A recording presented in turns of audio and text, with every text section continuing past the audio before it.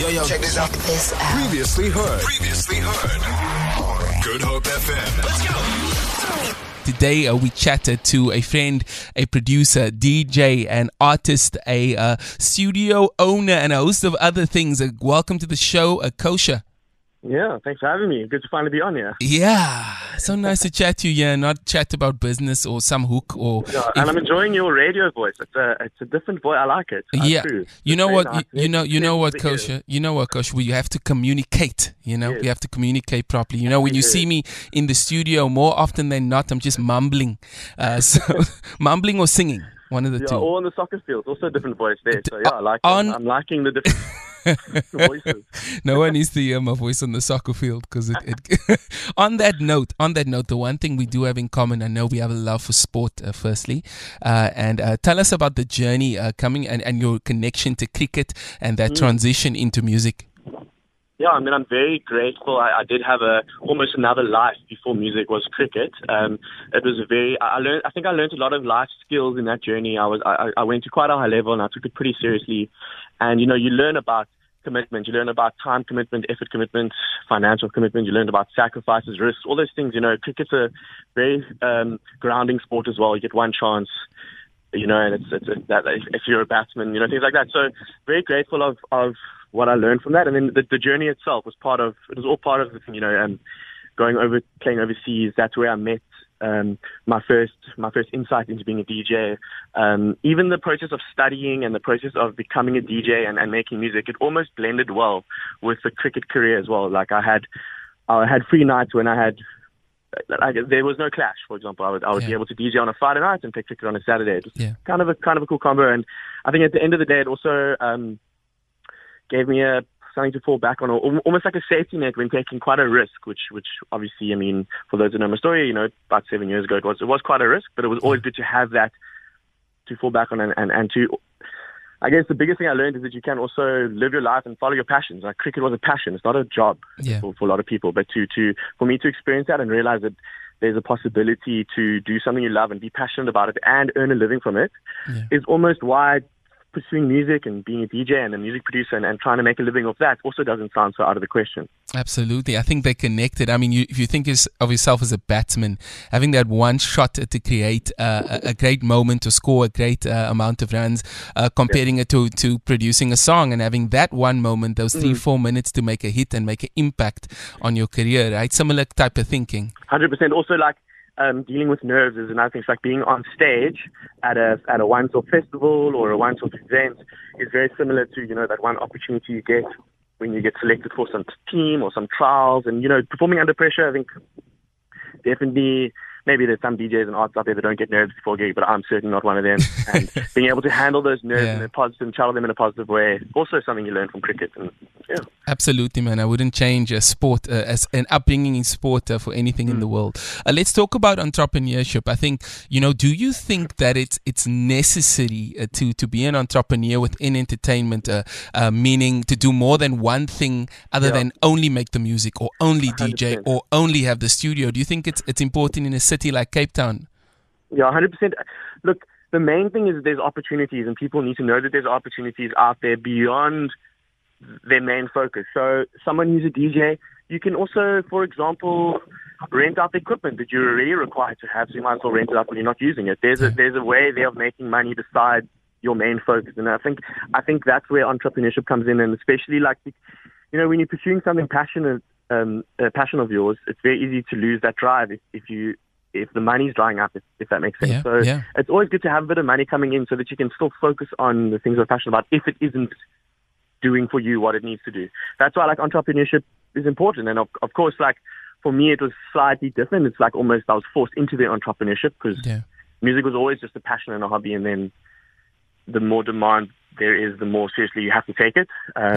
But looking back, I'm very glad how it's worked out, and I think a lot of people need to accept that. Like, in these days, you're your own boss, your own brand. Definitely, man. As an artist, especially. Okay, to the listeners, if you just joined us, it's a 5 p.m. I'm chatting to Cosher, producer, artist, the DJ, studio owner, and a host of other great things, man. And, you know, I think it's just such a great conversation to face the realities as an artist, because it's so easy to fall into the hole of I simply should not do anything else because of my art. And as great as it sounds and as necessary as it is to create a masterpiece, in the same breath, you have to look at where you are in the environment you're in, right? 100%. So, okay, let's talk about collaboration, something that has been massive for your career, even though you get to work with many artists as a producer. So some people may not know you made this song or that song, but the songs that you have released, you've collaborated with a host of great artists within Cape Town and the country. Tell us about that process. Well, firstly, as a producer who doesn't sing myself, I don't really have many options besides collaboration unless I'm going to release instrumental music or sample things, do remixes and stuff like that. But when it comes to releasing original songs, I do need to collaborate because I'm not going to be the one singing it. So, and I'm also not the biggest fan of featuring people namelessly, like just having them as session vocalists. So it's always good to share the credit and stuff like that. I think over the years, collaborations have come about in one or two ways. Either I've approached someone who I thought would be valuable to work with, like, or be able to add value to a song, or create creatively. Or the other way is that sometimes I work with singer-songwriters who have written a song that they just don't see themselves singing. They just don't see it for them. They don't hear it with the music that they're used to and stuff. And they've sang it for me and offered, would I like to turn it into a song of mine? And I think that collaborative process has happened to me quite organically because it needed to. But for those artists that are out there that don't fall upon collaboration all the time, like it's not something that's a necessity, they need to realize that it is a very important part of it, and you can really learn so much by being pushed and working with other artists. I love that, man. I love that. So, this conversation is going to go up in the week. It's going to go up on the Good Hope FM podcast, and I'll make sure that I get to share it and I send it to you, because I'm finding we get so many gems just having these conversations and so many lessons for up and coming artists. Before we move on, so we're gonna have an interlude, but before that, like, you have a new song coming out, and I've heard it, and I know it's not done. I know it's not done. So I'm going to ask you something here. Can I play a verse and chorus for the listeners?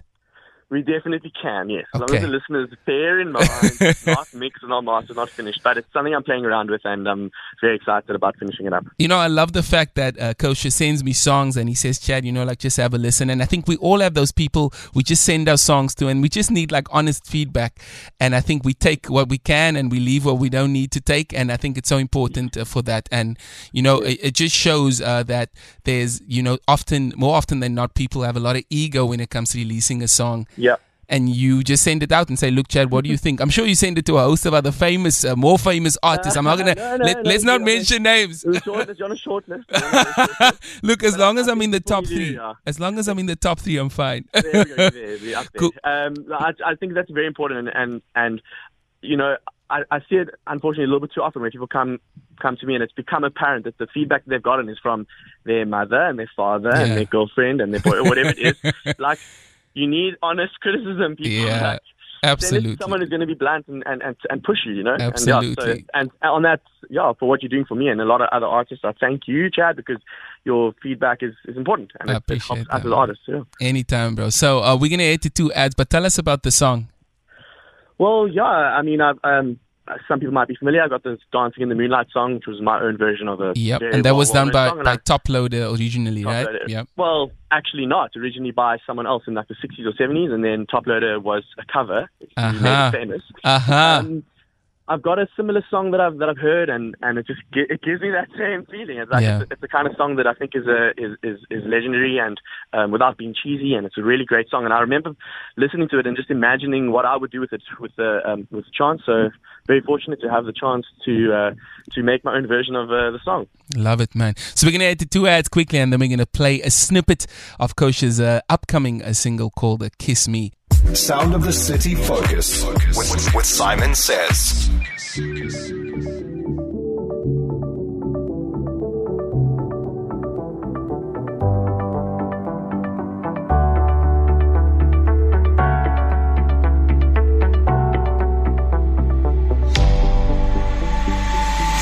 Kiss me out of the bitty barley nightly, beside the green, green grass.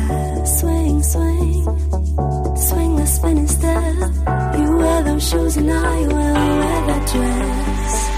Kiss me beneath the milky twilight. Lead me Out on the moonlit floor, lift your open hand, strike up the band and make the fireflies dance on the moon sky. Kiss me, so kiss me, kiss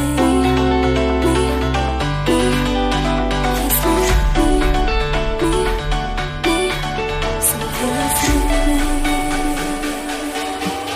Whoa, I love it. I love it. I love it. Colin, I'm not going to let them hear too much, man. I'm not going to let them, I hope the listeners enjoy that because I was getting excited here on this side. And, we got to keep it as a snippet, as mentioned. Tell us when the song will be released.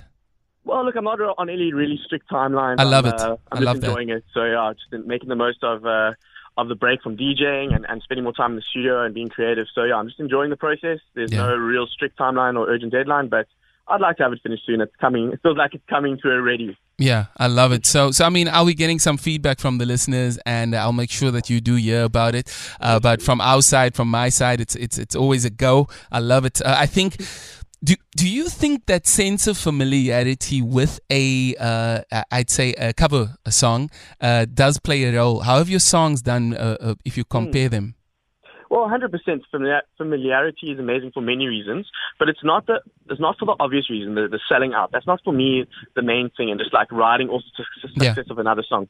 For me, there's two factors. Number one is to firstly introduce a younger audience to a song they may have never heard before. So I did a version of Special Star. Yeah. A lot of people heard it for the first time, my version, and then went and researched and found the original version, which is iconic and legendary. That's one factor. Another factor is not everybody understands music. Not everyone understands the theory and the chords and why we feel the way we feel when we hear certain things. Yeah. So by writing an original song with a great chord progression, for example, not everyone will realize that it's any different or that it could have been any better.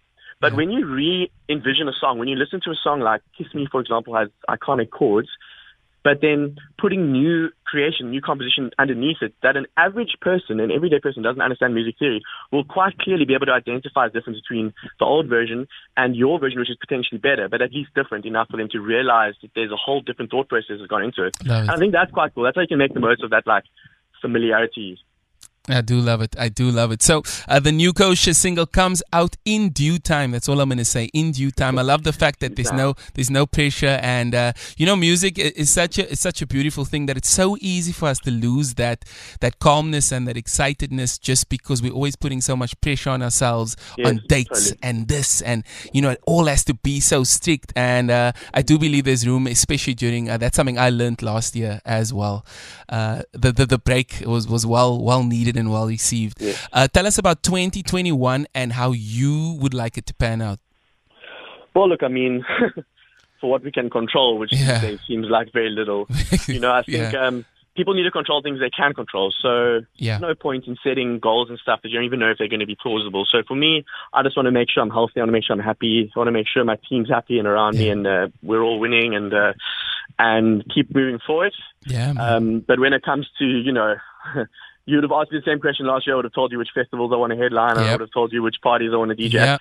I mean, at the end of the day, there's bigger things. And so for me, 2021 is just about a good balance, good healthy lifestyle, and continue to make music. I love that. Thank you so much for the conversation, Cosher.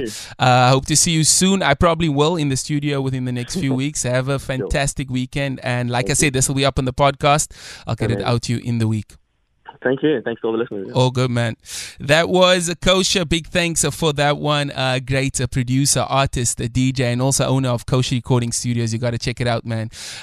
Just so you know, man, the song I made with youngster CPT Play, the song I made with Mauritian, Are You Down, as well as the latest single, Wrong Again, was all recorded in his studio. A great space, man. For all the up-and-coming artists, go and check it out. We're going to play a Cosher song with Jimmy Nevis, Clutch, one of my personal favorites, and that new one, Kiss Me, will be out in the next few weeks. Sound of the City Focus with Saaiman Says. Feel it. For more, tune in to goodhopefm.co.za. It's all you need.